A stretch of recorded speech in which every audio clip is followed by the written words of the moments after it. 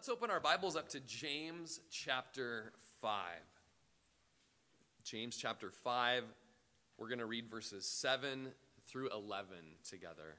Let's stand together. It says, "Therefore be patient, brethren, until the coming of the Lord. See how the farmer waits for the precious fruit of the earth, waiting patiently for it until it receives the early and latter rain. You also be patient. Establish your hearts, for the coming of the Lord is at hand. Do not grumble against one another, brethren, lest you be condemned. Behold, the judge is standing at the door. My brethren, take the prophets who spoke in the name of the Lord as an example of suffering and patience. Indeed, we count them blessed who endure. You have heard of the perseverance of Job and seen the end intended by the Lord, that the Lord is very compassionate and merciful." Lord Jesus, we just pray, Lord, as you want to wake us up, Lord, as the time is short and the coming of the Lord is at hand, you want us to be patient in our waiting, and you want us to be active in our waiting, Lord. We just pray that you would, Lord, just anyone in this room that is slumbering, God, that you would just cause them to be open-eyed after today and vigilant in their walk with you. Pray that you would stir up in our hearts afresh just a passion for the coming of the Lord Jesus, that we would always be ready, Lord, that we wouldn't be ashamed at your coming. We just pray that you would do a work in your spirit today. We are so excited that you've told us you're coming, Lord, and we want to be ready. In Jesus' name, amen. Amen. You guys can go ahead and be seated. Today's message is titled, "Faith Perseveres Till the Coming of the Lord."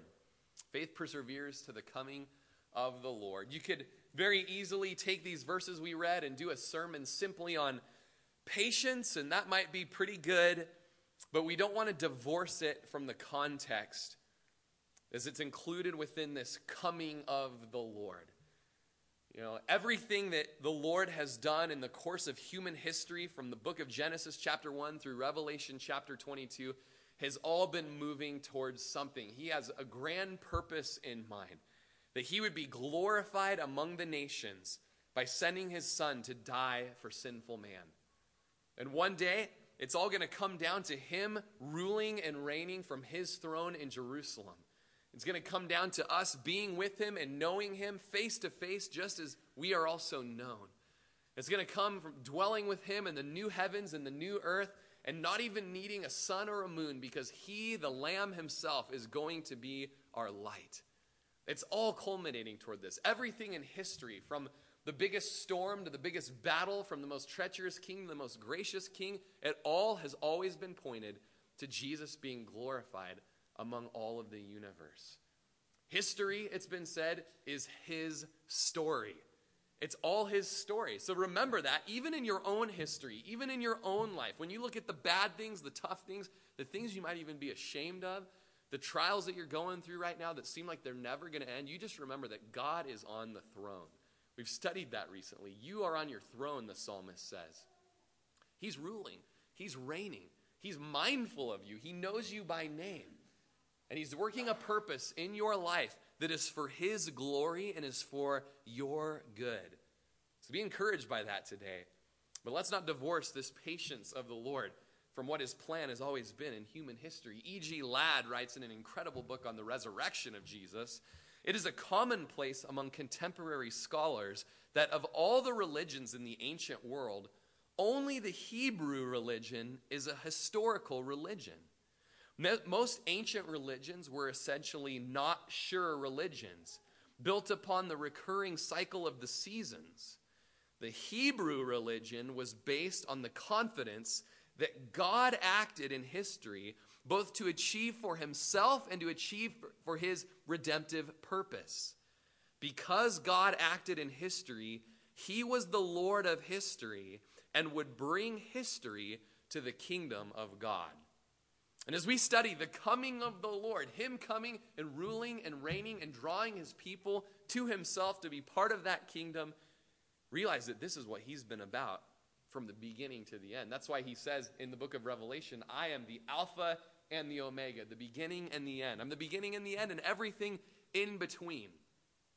And so our text today in James chapter 5, verse 7 says, "Therefore be patient." patient, brethren, until the coming of the Lord. James has been cut and dry pretty much this whole book, but as we come to the conclusion of this letter, he seems to be getting even more cut and dry. He just says a whole lot of do this, don't do this, and don't do that. That's a struggle for us as New Testament Christians. It's a struggle with us as a church, as we want to be a gospel-centered, Christ-centered church. Something we know in our Bible studies and how to interpret the scriptures and how to preach the word of God is that we never want to just tell people to do stuff. That can develop very quickly into moralism and false religiosity. As you read the scripture, you see that when the Lord tells us to do something, he always precedes it with, look what God has done for you. They're called redemptive indicatives. He's indicated in the Bible. I don't have my Bible with me. I do have my Bible, and not paper one. Okay, so chill. Okay. Every time in the scripture, he's shown us his love for us, his pursuit of us, his laying down of his life for us, his shedding of his blood so that we could be forgiven of our sins and washed pure from our sins and purchased away from our sins off that auction block of slavery to sin. Then he sent the Holy Spirit to empower us to live a different life that's had changed affections, not because of something we've done, but because of what he has done for us. Whenever we're asked, hey, are you saved, or do you have an assurance of salvation, or how do you know you're a Christian, I challenge you today to never begin your answer with, well, I've done this, or I said this prayer, or I attended this camp, this conference, this retreat, or this evangelical crusade. It always starts with I, and that's never good. You start your answers with he. He has done this for me.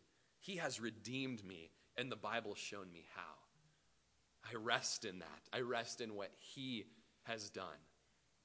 I think it's On Christ the Solid Rock I Stand that has an incredible lyric about that. Excuse me. And so as we get to this doing book and this very shoe leather Christianity, as we get to these statements that are don't do this, don't do that, and here, be patient, we're going to see that Jesus is the one who's clothed in patience. Be patient, brethren, until the coming of the Lord.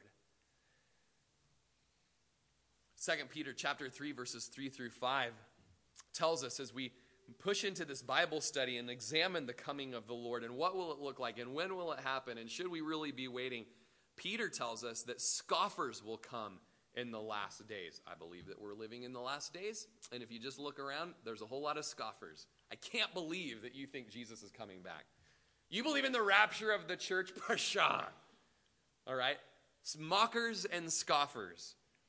They'll walk around in their own lusts, and they'll say, where is the promise of his coming? For since the fathers fell asleep, all things continue as they were from the beginning of creation. Don't you ever hear that? Nothing's changed. 2,000 years have gone by since Jesus has been here, and he hasn't come back. You really think he's going to come back? Chapter 3 of 2 Peter, verses 8 and 9 say, but beloved, do not forget this one thing, that with the Lord, one day is as 1,000 years. And 1,000 years as one day. The Lord is not slack concerning his promise, as some count slackness, but is long-suffering toward us, not willing that any should perish, but that all should come to repentance. Man, as we're called by James to be patient in our waiting for the Lord, we're told also here that Jesus is patient. The Father is patient, kind of holding off and tarrying to bring about the day of the Lord, pouring out his wrath upon a Christ-rejecting world in a 7-year tribulation period that's like nothing the world has ever seen before. And setting up that time of judgment, he's patient. He's not willing that anyone should perish. He's not a slacker. He's just patient. And is there anybody here that is bummed out that God is not patient? Is there anybody that wishes that he would have come 5 years ago, 10 years ago? I wish he would have come 20 years ago when I wasn't a Christian. That would have been real good. I'm glad that, we have so many people in our church right now that are just coming out of the miry pit of sin. And the Lord has just pulled them out of that just quicksand of death and has set them upon the rock and put a new song in their heart, even in the last year. I'm so thankful that he didn't come last year. Because these people who are in the pit may be hell-bound. Maybe in the midst of a great tribulation period. Thank you, God, for your mercy. Thank you, God, that you're long-suffering and that you're patient. 2 Peter chapter 3, verse 10, as this Peter epistle goes on, explains to us what that day will look like when the Lord comes. The day of the Lord will come as a thief in the night. That means you would never expect when it would happen. In which the heavens will pass away with a great noise, and the elements will melt with a fervent heat. Both the earth and the works that are in it will be burned up. Therefore, since all these things will be dissolved, what manner of persons ought you to be in holy conduct and godliness, looking for and hastening the coming of the day of God, because of which the heavens will be dissolved, being on fire, and the elements will melt with a fervent heat? Nevertheless, we, according to his promise, look for new heavens and a new earth in which righteousness dwells. And so we're told by Peter what kind of this culmination of this day will look like, and there will be a purifying effect on the earth that's actually from fire. One time he judged the world through a flood, and here we see he'll judge the world through a fire. And he says, because we know that that's going to be happening, we will be living a life of godly, holy conduct. That's something that having an expectation of the coming of the Lord produces in us. John tells us that he who has this hope in himself purifies himself just as he is pure. We purify ourselves knowing that the Lord could come back any second and begin establishing his kingdom and pouring out his wrath upon a Christ-rejecting world. 2 Peter 3:14 says, therefore, beloved, looking forward to these things, be diligent to be found by him in peace, without spot and blameless. When we have an eye that's always set on the heavens, that he is coming back at any moment, he's coming to get us at any moment, we'll be diligent to be found blameless, spotless, in holy conduct, living in godliness, found by him in peace, without spot and blameless.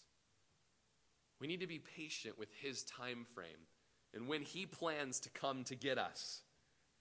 The illustration here is a patient farmer. A patient farmer, just trusting the Lord that the rains will come. That's just something that's completely out of their hands. Like, I can't sprinkle enough, Lord. You need to sprinkle. You know, we live in a drought season.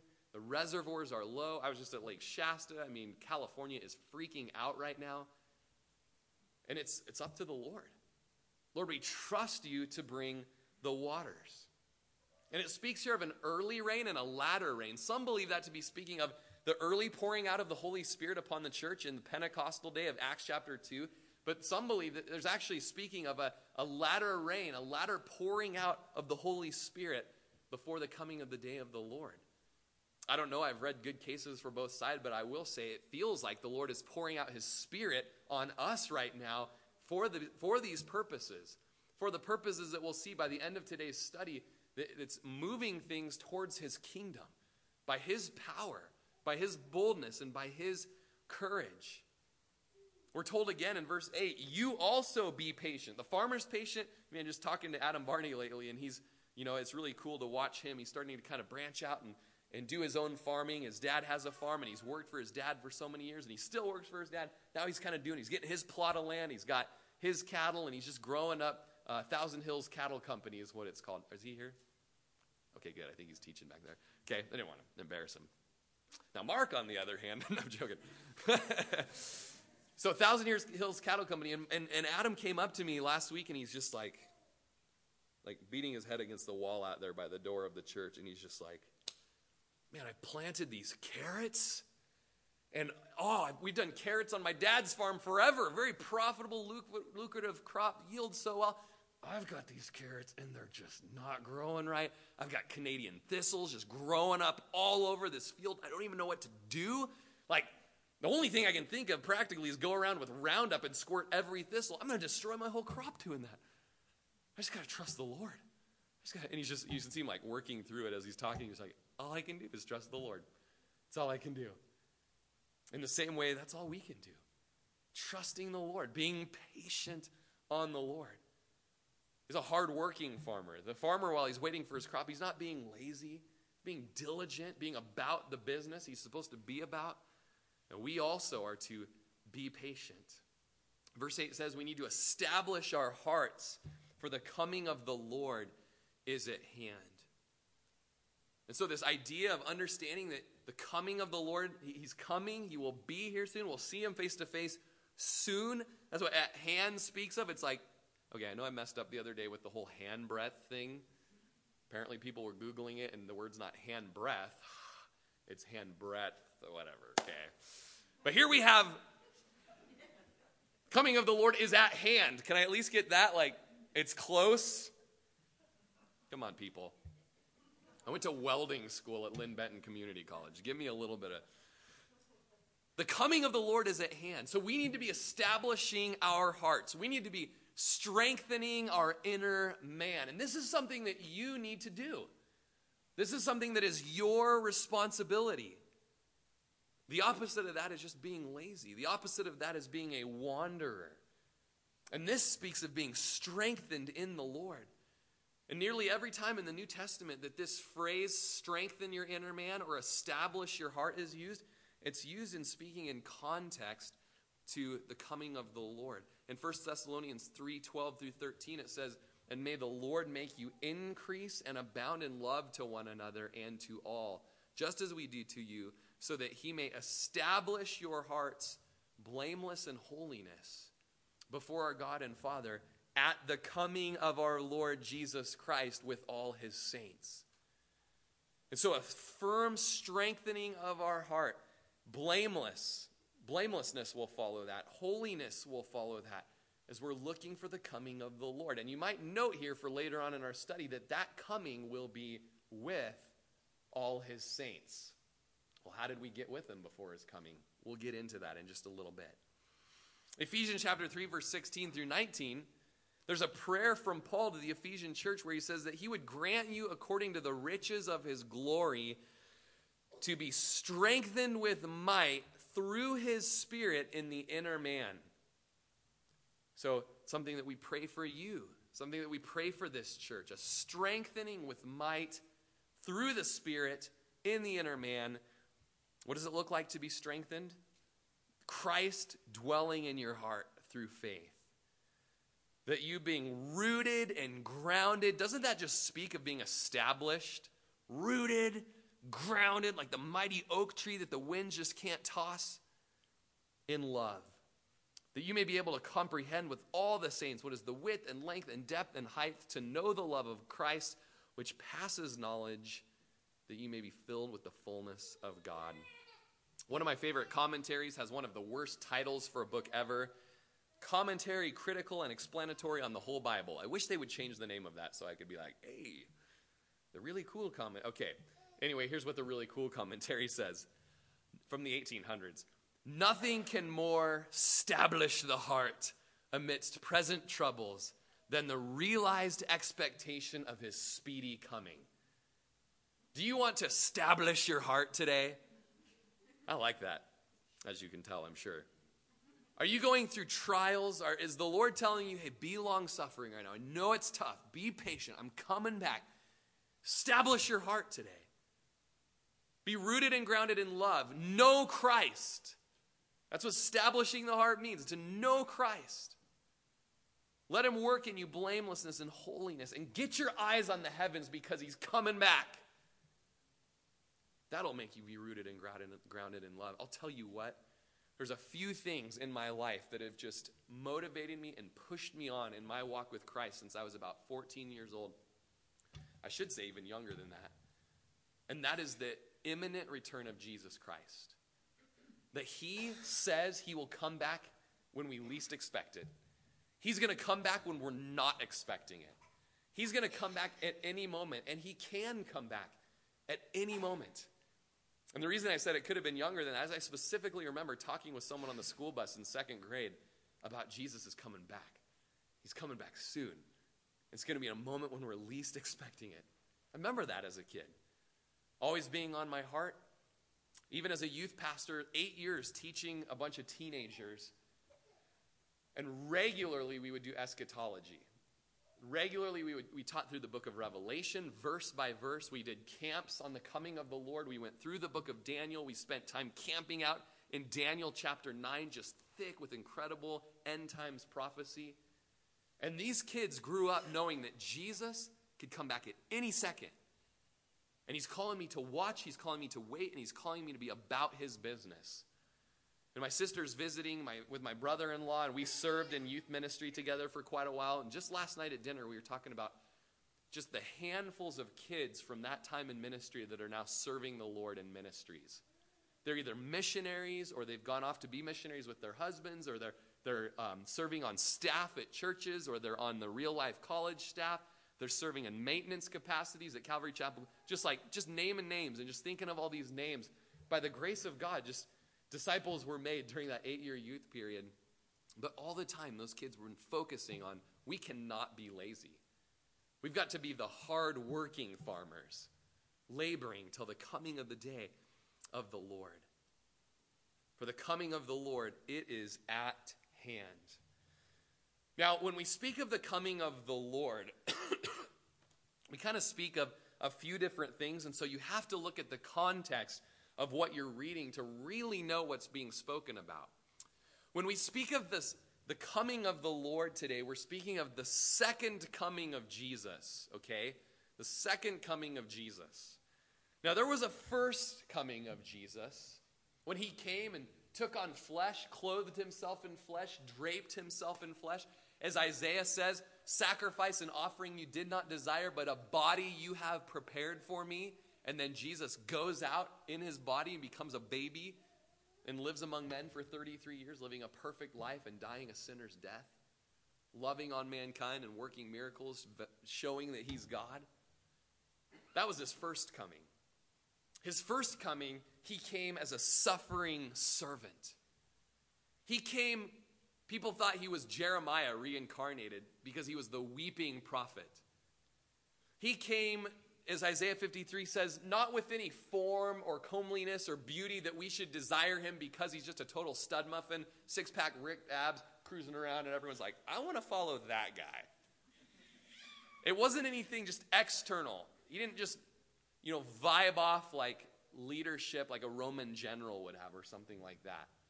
He came in that time as a suffering servant. As Mark 10:45 says, he came not so people would serve him, but so that he would serve and give his life as a ransom for many. That's what the first coming was about, laying down his life, dying a death that he should have never had to die. That's the first coming. Now, the second coming of Jesus is coming as a ruling king. He comes victorious over his adversaries.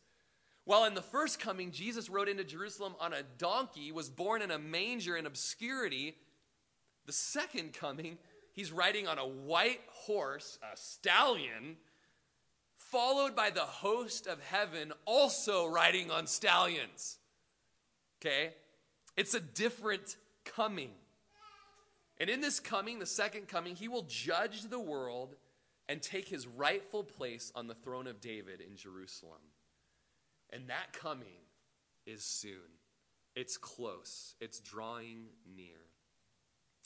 David Guzik writes, one might say that since the ascension of Jesus, history has been brought to the brink of consummation and now runs parallel alongside the edge of the brink with the coming of the Lord being at hand. If you will, it's almost like 5,000 years, or excuse me, let's see, what was it? So we're saying about 4,000 years of human history, all of the Old Testament. It was like you're speeding through the desert. You know those speedy race cars that just go in the desert? You see it on the car commercials. Okay? I didn't write this down in case you're wondering. Totally didn't prepare. Okay. This thing's speeding along, just 4,000 years. All right? Human history, the course of history. Then Jesus comes. And from the time of Jesus' ascension, the New Testament refers to everything after as, the latter days. And it even can call it the end times. Joel chapter 2 is quoted by Peter on the day of Pentecost when the Holy Spirit's poured out, people are speaking in tongues, people are prophesying. Peter refers to that time that they're in as like end times stuff. So it's almost like that race car going through the desert just comes all the way up to this cliff that's been waiting there forever. And everything past that cliff, it's the day of the Lord. It's all this end time stuff. And so for the last 2,000 years, it's almost like that car took a right-hand turn and is now running parallel with the day of the Lord. Like any second, the Lord's just going to say the word, and he's going to kick us off into this incredible time of human history known as the day of the Lord. The day where God judges a Christ-rejecting world. The day where God redeems and brings his bride up into the home that he's been preparing for him. The day that he comes as king and sets up his kingdom upon this world. So we're living, just riding parallel to what history's been leading up to. We're going to do a scripture reading right now from Matthew 24. And I hope you'll be patient. I just felt like the Lord would have us read this together as a church because Jesus can say it better than I ever could. Now, as we read Matthew 24, we come to two chapters, Matthew 24 and 25. We won't read 25 today. I'll have mercy on you guys. It's called the Olivet Discourse, okay? It's where Jesus goes on the Mount of Olives and he explains when the end days will happen and what will be the signs of these things coming to pass, okay? This is the Olivet Discourse. And as I've spent a lot of time just pulling every verse apart, even understanding some other views on eschatology and trying to just make sense of this, even one guy who's not necessarily a hardcore pre-trib rapture guy or something, Alistair Begg, he says you've got to note when you're reading this that there's a telescoping nature in this text. Okay? We're going to be reading this sometimes, and he's talking about the tribulation period. Okay? It's a 7-year period where God is pouring out his wrath like never before on this world. This world is rocked. You do not want to be here during that time. Jesus will tell you that. Then there's other times where it's like he's zoomed in a little bit and he's talking about what's happening in the tribulation. Then he zooms out a little bit and he's speaking of the second coming of Jesus. And then he kind of zooms in and talks about the rapture of the church for a little bit. And so see if you can kind of get it, the telescoping nature of the text and what he's referring to. But let's let Jesus speak for himself here. Matthew 24. Then Jesus went out and departed from the temple. And his disciples came up to show him the buildings of the temple. And Jesus said to them, "Do you not see all these things? Assuredly, I say to you, not one stone shall be left here upon another that shall not be thrown down." Now, as he sat on the Mount of Olives, the disciples came to him privately, saying, "Tell us, when will these things be, and what will be the sign of your coming and of the end of the age?" So what Jesus is going to do in this discourse is he's going to tell when these things will be and what are the signs of his coming. Jesus answered and said to them, "Take heed that no one deceives you, for many will come in my name, saying, 'I am the Christ,' and will deceive many. And you will hear of wars and rumors of wars. See that you are not troubled, for all these things must come to pass, but the end is not yet. For nation will rise against nation and kingdom against kingdom, and there will be famines, pestilences, and earthquakes in various places. All these are the beginnings of sorrows. Then they will deliver you up to tribulation and kill you, and you will be hated by all nations for my name's sake. And then many will be offended, will betray one another, and will hate one another. Then many false prophets will rise up and deceive many. And because lawlessness will abound, the love of many will grow cold. And he who endures to the end shall be saved. And this gospel of the kingdom will be preached in all the world as a witness to all the nations, and then the end will come. Therefore, when you see the abomination of desolation spoken of by Daniel the prophet standing in the holy place, whoever reads, let him understand. Then let those who are in Judea flee to the mountains. Let him who's on the housetop not go down to take anything out of his house, and let him who's on the field not go back to get his clothes. But woe to those who are pregnant and to those who are nursing babies in those days. And pray that your flight may not be in the winter or in the Sabbath. For then there will be great tribulation, such as not been since the beginning of the world until this time. No, nor ever shall be. And unless those days were shortened, no flesh would be saved. But for the elect's sake, those days will be shortened. Then if anyone says to you, 'Look, here is the Christ,' or 'There,' do not believe it. For false Christs and false prophets will rise and show great signs and wonders to deceive, if possible, even the elect. See, I've told you beforehand. Therefore, if they say to you, 'Look, he's in the desert,' do not go out. Or, 'Look, he's in the inner room,' do not believe it. For as the lightning comes from the east and flashes in the west, so also will the coming of the Son of Man be. For wherever the carcass is, there the eagles will be gathered together. Immediately after the tribulation of those days, the sun will be darkened, and the moon will not give its light. The stars will fall from heaven, and the powers of the heavens will be shaken. Then the sign of the Son of Man will appear in heaven, and then all the tribes of the earth will mourn. And they will see the Son of Man coming in the clouds of heaven with power and great glory. We'll read the rest of the chapter in just a little bit, but the signs of the times, and Jesus kind of gives what's called the birth pangs, what's going to be leading up to the coming of the Lord. Years ago, in about 2010, we did in-depth studies of the Olivet Discourse. We've taught the book of Daniel, chapter 9, and you can get on our website and listen to those studies. We've done in-depth research as to what's happening here with all these natural disasters and famines and pestilences and wars going on. And we've seen that in history, these things have been increasing, so much so that where we were at just a couple months ago had one of the biggest earthquakes the world has seen in a while. And the Himalaya mountains were actually lowered 3 feet by such an earthquake. And so there's incredible studies on the amount of people who've died in warfare in this last century compared to all centuries past. And so we just see it, kind of what's leading up to what's going to bring about Jesus' coming. We see that the Son of Man will appear in heaven, this last verse we read in verse 30. And all the tribes of the earth will mourn, and they will see the Son of Man coming in the clouds with power and great glory. Zechariah writes about this in chapter 12 and in chapter 14. But in chapter 12, he writes in verse 10, I will pour out on the house of David and on the inhabitants of Jerusalem the spirit of grace and supplication. They will look on me whom they pierced. Yes, they will mourn for him as one mourns for his only son, and grieve for him as one grieves for a firstborn. And so really the period right before Jesus comes back is a time that God is using to get a hold of Israel. He's kind of disciplining them and chastening them and trying to get their attention. And finally, he begins to get Israel's attention. And when he finally comes back, as he's coming down in the clouds, Israel will look upon Jesus. And notice the very prophetic language. This is written hundreds of years before Jesus came. They will look on me whom they pierced. Yes, they will mourn for him as one mourns for his only son. The Jews who killed Jesus, along with me, I killed him too. It was my sin that held him there. But the Jews that killed Jesus there in Jerusalem will realize on this day, we killed the Messiah.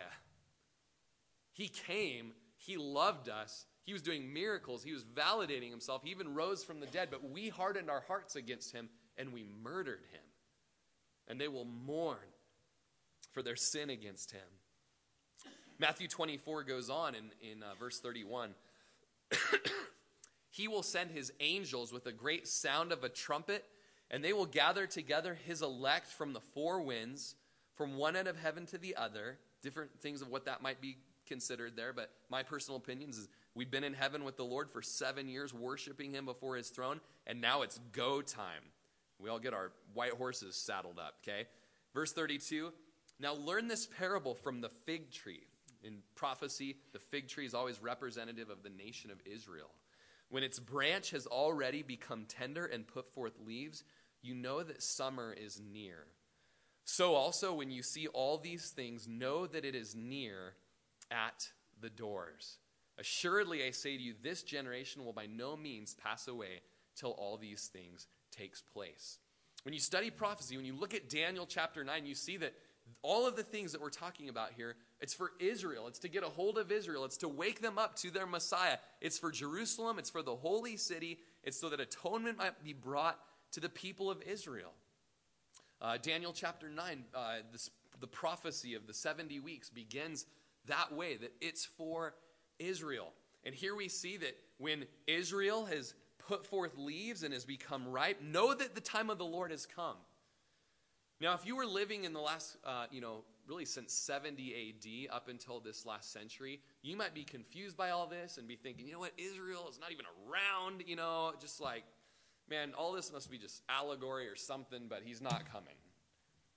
Until May 14th, 1948, when a group of people who've been exiled since 70 AD was brought back and their nation was made a nation again. Israel became a nation in May 14th, 1948. And it's been said that it was that day that it was like the prophecy watch started again.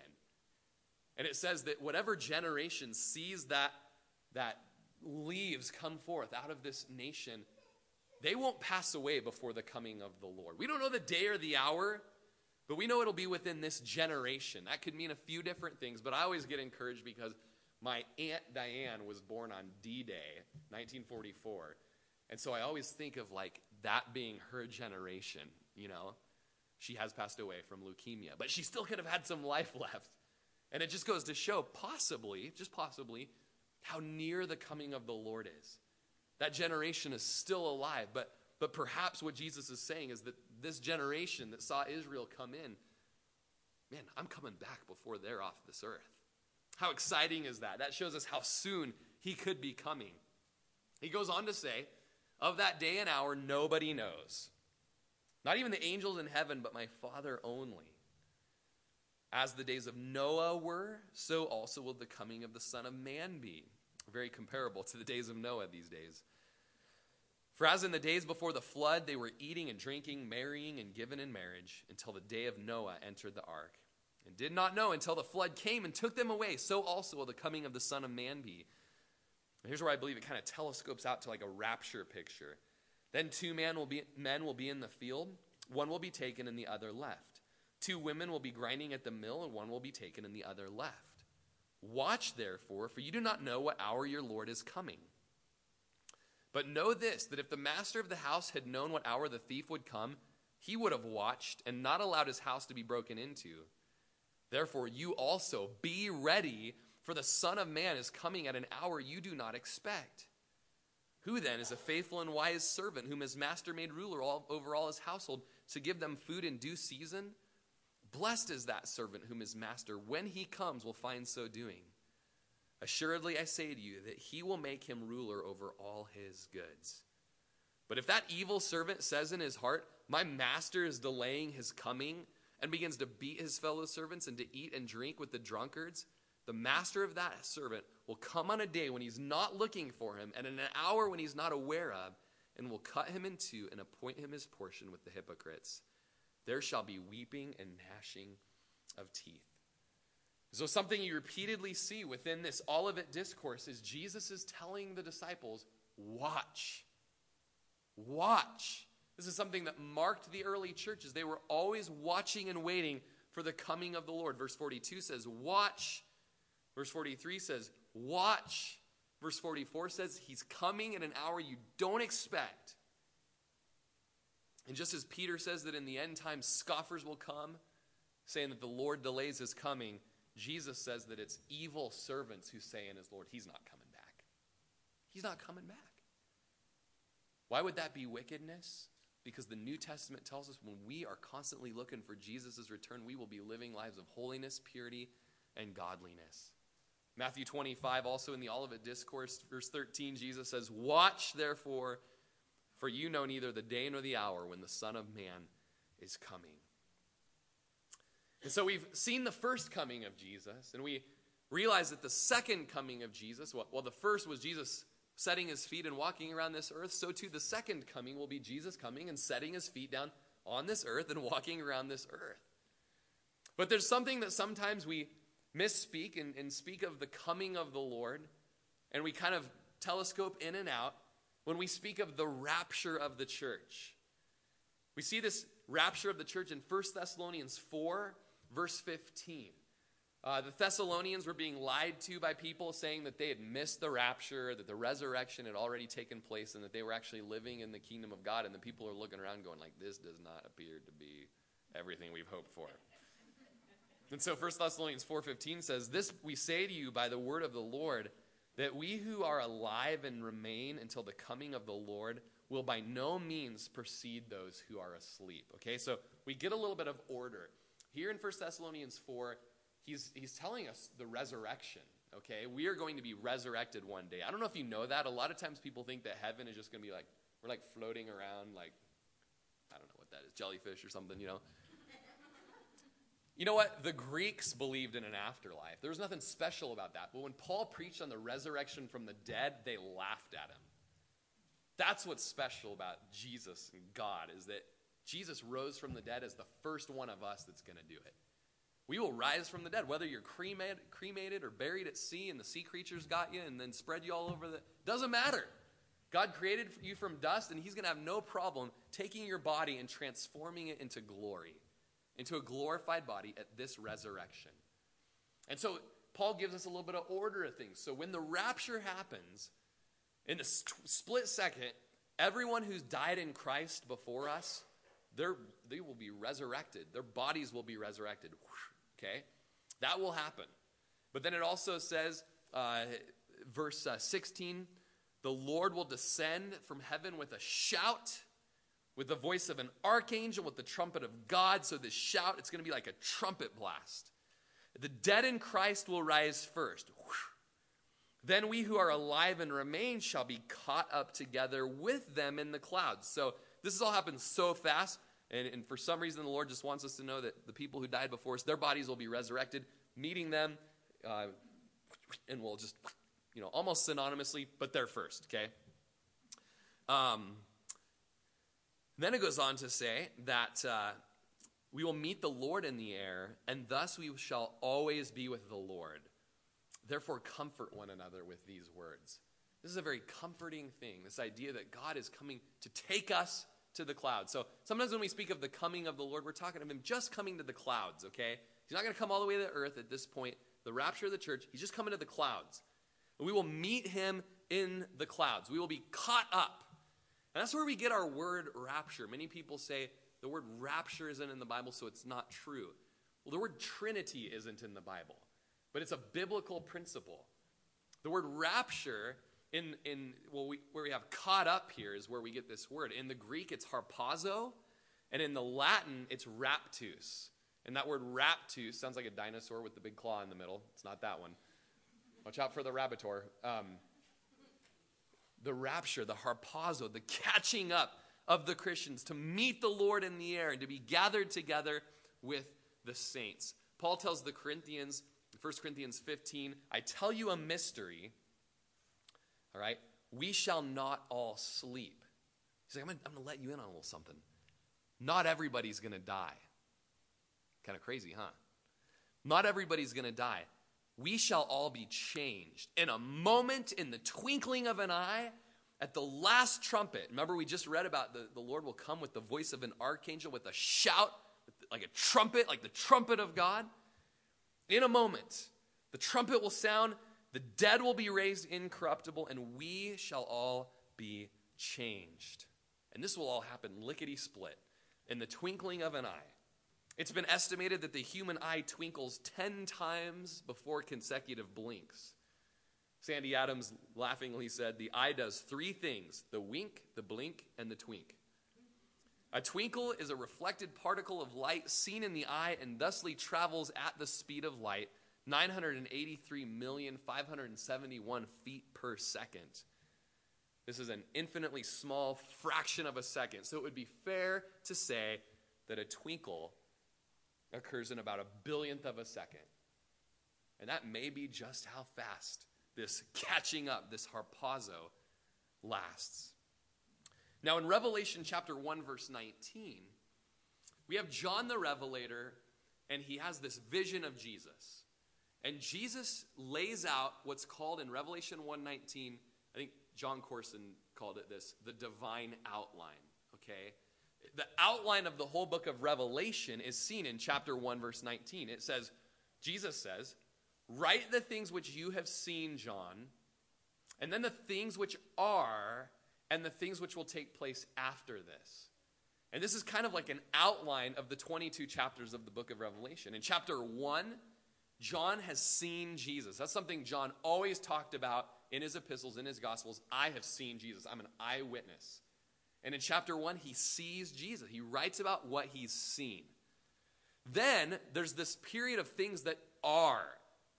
It's chapter 2 and 3, the church, the letters to the churches, the letters to the 7 churches. And when you study those letters, it's incredible that, yes, they were written to specific churches, historical churches, but also these churches, when put together, kind of create like a panoramic picture of church history. Everything from the early church of Ephesus that's called Darling, who so quickly left her first love, to the persecuted church, to the Roman Catholic Church, to the to the set on fire church, to the lukewarm church in the last days. It's kind of like this, panoramic pictures, right, on your iPhone. That's almost like what John has done, Jesus has done in chapter 2 and 3 of Revelation. He shows us the church age from Jesus' ascension up until this point of the end days. In chapters 2 and 3 of Revelation, you have 19 times that the word church is used. Church, church, church, church, church, church, church, church, church, church, church. You do the math, okay? Then we have chapter 4, verse 1, where something interesting happens. After these things, or perhaps you could say after the church age, the letters to the churches, church, after these things, I looked and behold a door standing open in heaven. The first voice which I heard was like a trumpet speaking with me saying, "Come up here, and I will show you things which must take place after this." It's just kind of interesting in the outline of this book, how you have the church age, very pictorial of the whole history of the church. And then you have this moment in chapter 4 where there's a door standing open in heaven, the trumpet that we read about in 1 Thessalonians 4 and 1 Corinthians 15, the trumpet voice says, "Come up here." I believe what we have is like a picture, a prophetic rapture of the church happening here. And then we have everything that will happen after that. What happens after the rapture of the church? Chapters 4 and 5 of Revelation, where you have people who are called elders but could only be the redeemed. They're people who say, "You have redeemed us from every tribe, tongue, people, and nation." And they worship God for his sacrifice. They worship Jesus as the Lamb who was slain. And there's this incredible worship time in heaven. Then chapters 6 through 19 is this 7-year period of the tribulation. Okay? And the church isn't mentioned at all during that period until we see in Revelation chapter 19 the marriage supper of the Lamb, where the bride is there in her white clothing. And there's this supper right before they all hop on their white ponies and come back to the earth for Jesus to establish his kingdom. That's a little bit of a rough timeline for you of what one position is among many. It's the position that I seem to understand, and I admit there's a lot of guys smarter than me that have other takings on it, so try not to be dogmatic on it. It's just, in all the studying I've done, this is the outline that I see that the Lord has for us in our patient waiting, that he's coming to get us. He hasn't appointed his church, his bride, his sheep, his body to wrath, the Bible says. He hasn't appointed us to that. He took all of his wrath. He's appointed us to eternal life with him, always being with the Lord. Well, I feel like I'm drowning up here for more reasons than one. Chapter 5, verse 9 of our text today says, "Do not grumble against one another, brethren, lest you be condemned." It seems like James is almost like you're talking about the day of the Lord and being patient, and then you're talking about quick gossiping, and you've been on that a lot, James. What's that about? This also is with the second coming in mind. The judge is standing at the door. The coming of the Lord is so at hand that Jesus, the judge, is standing at the door. I always, with my military history mind, I always think of those airborne troopers, going to jump out of the plane, and they're standing there at the door, and there's that little jump light there. It's on red right now, but when it turns to green, it's time to pile out of the plane. And the son is just there. He's waiting for the Father to say, "It's time. It's time." Well, let's look at Revelation chapter 19, where we're going to read of this second coming of Jesus. Okay? This is at the end of this story, or approaching the end of this story. It starts out with the marriage supper of the Lamb. The bride of Christ is there with him. The church is there with him. It says, "And I heard, as it were, the voice of a great multitude, as the sound of many waters, and as the sound of mighty thunderings, saying, Alleluia! For the Lord God omnipotent reigns. Let us be glad and rejoice and give him glory. For the marriage of the Lamb has come, and his wife has made herself ready. And to her it was granted to be arrayed in fine linen, clean and bright, for the fine linen is the righteous acts of the saint. And he says to me, Right, blessed are those who are called to the marriage supper of the Lamb." In verse 11, we have the second coming. "Now I saw heaven open, and behold, a white horse, and he who sat on him was called Faithful and True. and righteousness he judges and makes war. His eyes were like a flame of fire, and his head were many crowns. He had a name written that no one knew except himself. He was clothed with a robe dipped in blood, and his name is called the Word of God. And the armies in heaven, clothed in fine linen, white and clean, followed him on white horses. Now out of his mouth goes a sharp sword, that with it he should strike the nations, and he himself will rule them with a rod of iron. He himself treads the winepress of the fierceness and wrath of God Almighty. And he has on his robe and on his thigh a name written, King of Kings and Lord of Lords. Remember in Acts chapter 1 when Jesus ascended and all the disciples are sitting there looking up into heaven, watching him go up, and then finally two men appeared and said, "You guys, what are you doing sitting there staring? Didn't he give you something to do?" In the same manner that he went up, so he's also going to be coming down. And here we see coming out of heaven, riding on his horse, riding in victory, with a sharp double-edged sword coming out of his mouth. His words are able to just strike the armies that would rise against him at this time, kind of the Battle of Armageddon scene. And he's able to just smite everybody, all of his enemies there. And Zechariah chapter 14 says that he will come down out of heaven and he will set his feet on the Mount of Olives. And the Mount of Olives there in Jerusalem will split in half, north to south.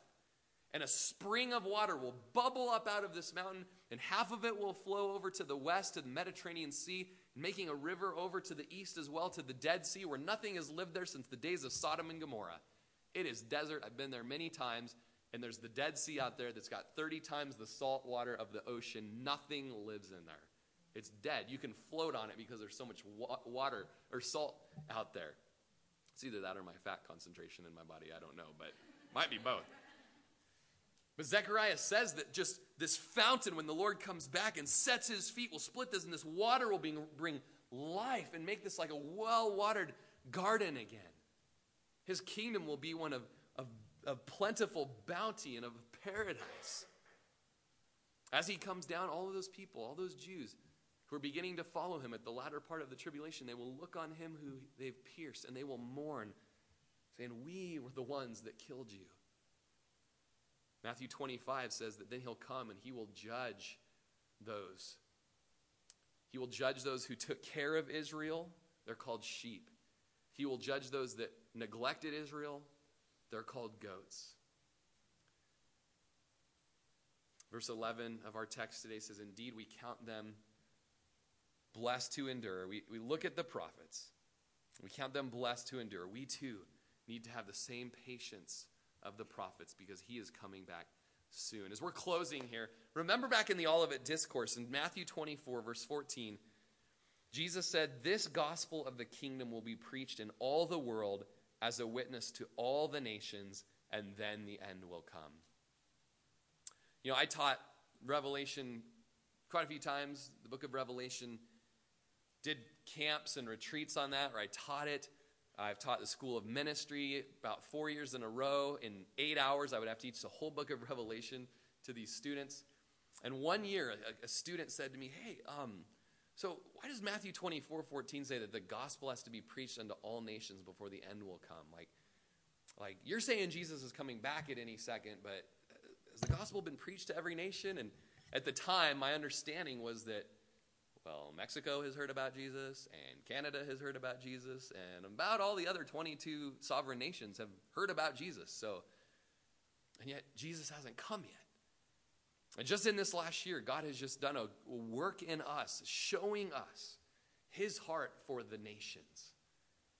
That out of the 7 billion people in this world, there are 11,000 people groups, different nations, different families that all have different languages, different cultures, and these languages are barriers to the gospel getting from one culture to another. 11,000 people groups. Out of the 11,000 people groups, only 5,000 of them have ever heard about Jesus, have been making disciples and being discipled. Only less than half have come to know Jesus. And then there's 6,000 of that 11,000 that are unreached, which means there's less than 2% Christian in those people groups. There's no active indigenous church planting work or discipleship going on in those groups. And then half of that unreached people groups, some 3,000, are called unengaged, unreached, which means there is no effort whatsoever to get the gospel to these people. Jesus hasn't come back yet. Maybe it's because our work is not yet done. Because the commission says, go and preach the gospel to every nation. Not just the 200 sovereign nations that have presidents and kings right now, but every tribe, every tongue, every people, every nation. And we just praise God, and we are so humbled that he has called us as a church to be going to Nepal. We're out of 342 people groups in that one tiny, tiny little country. Only 9 have ever heard of Jesus. And he's linked us up with a group, an organization that has their vision. If they can, in their lifetime, there's 40 people groups there that are high up in the Himalayas, the Tibetan people who are so lost.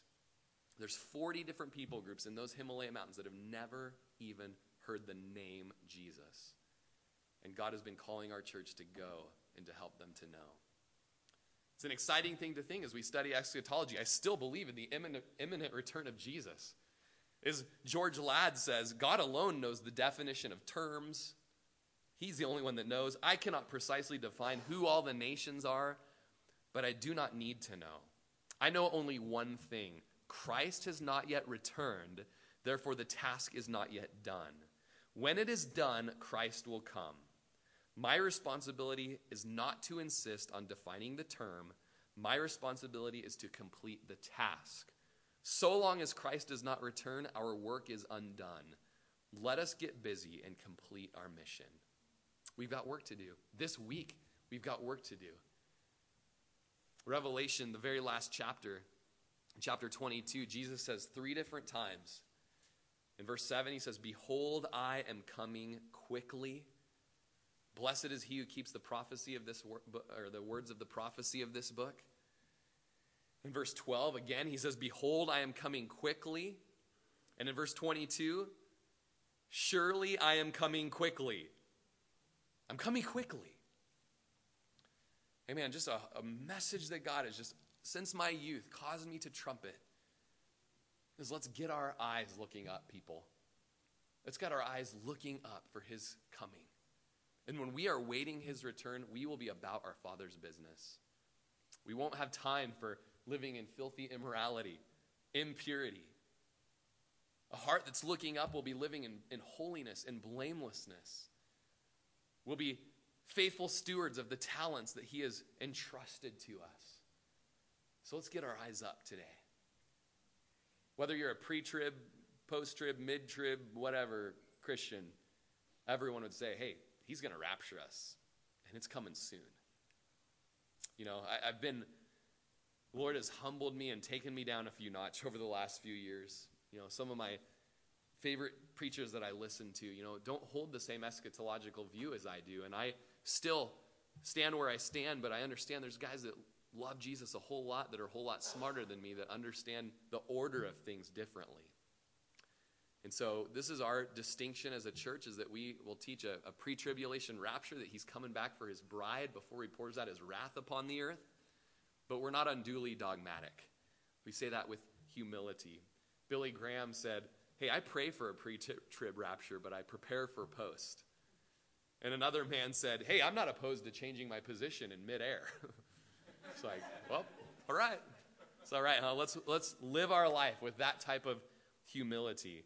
One professor said the millennium is the 1,000-year period of peace that everyone feels they have to fight about. You know, I don't want to fight with anybody about it. Let's just love Jesus, huh? Let's look. He's coming quickly. You know, let's change our positions midair. If we're looking at Jerusalem and the temple's been rebuilt and the Antichrist is there declaring himself to be God, then okay, I was wrong. It might be a mid-trib rapture, whatever. But he's coming quickly. And let's patiently await his return, being about his business. Amen? Amen. Was that like drinking out of a fire hose for you today? So much eschatology, I'm drowning. Let's stand. We're going to prepare our hearts for communion and worshiping the Lord together.